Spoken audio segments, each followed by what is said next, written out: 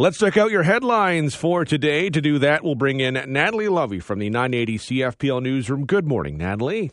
Good morning, Devon. Well, let's start with one of the most shocking stories of the year. This is the one out of Toronto where 8 girls have been charged with murder. Yeah, police say 18 girls have been charged with second-degree murder after a 59-year-old man was stabbed to death in downtown Toronto last weekend.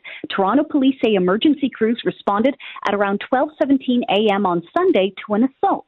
Investigators say EMS staff were flagged down by a group of people. A man had been assaulted and stabbed by a group of teenage girls. He was taken to hospital with life-threatening injuries where he died. 3 13-year-old girls, 3 14-year-old girls, and 2 16-year-old girls have each been charged with second-degree murder. They can't be identified due to a provision in the Youth Criminal Justice Act. The girls appeared in court on Sunday and are scheduled to appear in court again on December 29th. They were remanded into custody. Police haven't identified the victim, who is from Toronto, as they are working to notify his next of kin. Investigators say the group of girls met each other on social media and came from different parts of the city. It's not clear how long they have known each other. Police say what's alleged to have happened is a swarming-type behavior, but they wouldn't call the group a gang. As for the victim, he recently moved into the shelter system, but did have a, quote, very supportive family in the area.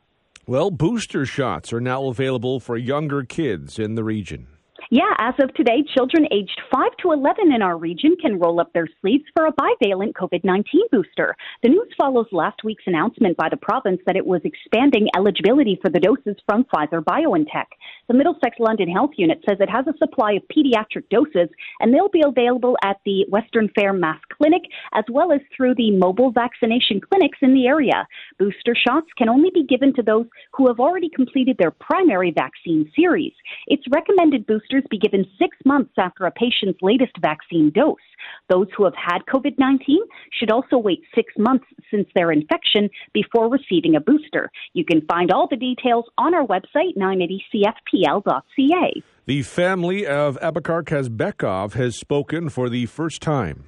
Yeah, the family of Abakar Kazbekov is speaking out after the 18-year-old London night center died over the weekend after falling from an apartment building.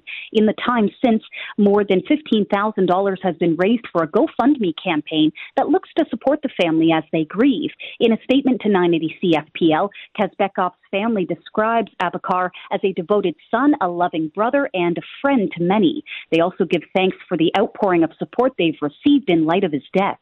The organizer of the GoFundMe says the money will also support an upcoming memorial and viewing to let the public pay their respects. They hope to provide more information in the coming days. You can find a link to the online fundraiser on our website, 980cfpl.ca. While we wait for the winter storm to arrive for us later this week, it's already a problem out west. Yeah, Mother Nature is wreaking havoc with airline schedules, prompting what the Vancouver Airport Authority calls an unprecedented suspension of flights. Vancouver International Airport is crowded with stranded travelers who are hoping to rebook flights just days before Christmas. WestJet Airlines says snowfall in southern BC this week and extreme cold in Alberta have caused over 460 flight cancellations over the past 3 days. The airline notes the wintry hit is also affecting its staff and service providers. Extreme cold warnings extend across Alberta, Saskatchewan, parts of Manitoba, and Yukon. Environment Canada has warned of a significant winter storm that's set to hit much of Ontario, including our London area, and residents should consider altering travel plans through the holiday weekend as road conditions could become dangerous. The agency has issued special weather statements for all of southern Ontario and parts of the north, saying a multi-day snowfall event is forecast later this week. Environment Canada says while a high-impact winter storm is expected in the province, specific details on wind speeds, types of precipitation, and amounts currently remain uncertain, and it's urging residents to keep checking their local forecasts. And finally, Ukraine's president will be in the U.S. today. Yeah, the president of Ukraine is planning to visit Washington today for his first known trip outside of the country since Russia began its invasion of its sovereign neighbor. Volodymyr Zelensky's highly sensitive trek comes after 10 months of the brutal war that has seen tens of thousands killed and wounded on both sides of the conflict, along with devastation for Ukrainian civilians. The visit is to include a meeting with U.S. President Joe Biden and an address to a joint session of Congress. Let's check out what happened on this day in history. In 1846, Surgeon Robert Lister performed the first anesthetized operation in Europe when he used ether before amputating a patient's leg. In 1894, Sir Mackenzie Bowell became Prime Minister of Canada following the death of Sir John Thompson. In 1940, author F. Scott Fitzgerald died in Hollywood at the age of 44. In 1942, butter rationing began in Canada as a wartime measure.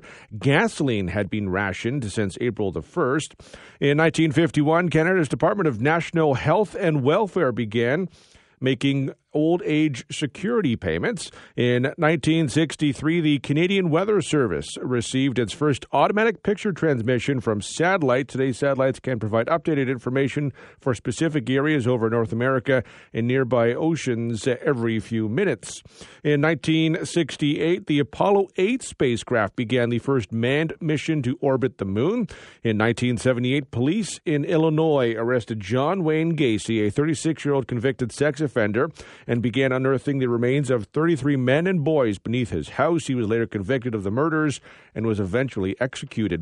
In 1984, two securities messengers in Montreal were robbed of $68.5 million. In 1999, the federal government filed a $1 billion lawsuit in U.S. federal court against RJR McDonald, Canada's third largest tobacco company, alleging a conspiracy to smuggle cheap smokes into the country.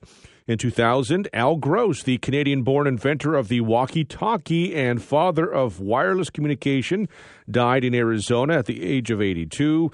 On this day in 2009, New Jersey Devils goaltender Martin Brodeur set an NHL record with his 104th career shutout, moving him past Terry Sawchuk on the all-time list. Also gave another major milestone for goaltending that was missing from his resume. And on this day in 2010, in the wee hours of the morning, many Canadians witnessed a rare winter solstice lunar eclipse. NASA said it last occurred 372 years ago.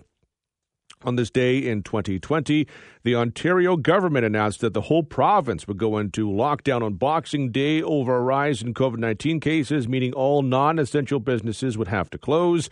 And in 2021, Maggie McNeil from London won the gold medal in the women's 100-meter butterfly at the World Short Course Swimming Championships in Abu Dhabi. She did it in a Canadian record time of 55.04 seconds. Happy birthday to listener Miguel, who turns 57. You share a birthday with Jane Fonda, who turns 85. Samuel L. Jackson is 74. Kiefer Sutherland is 66. Ray Romano is 65. And Caitlin Dever is 26.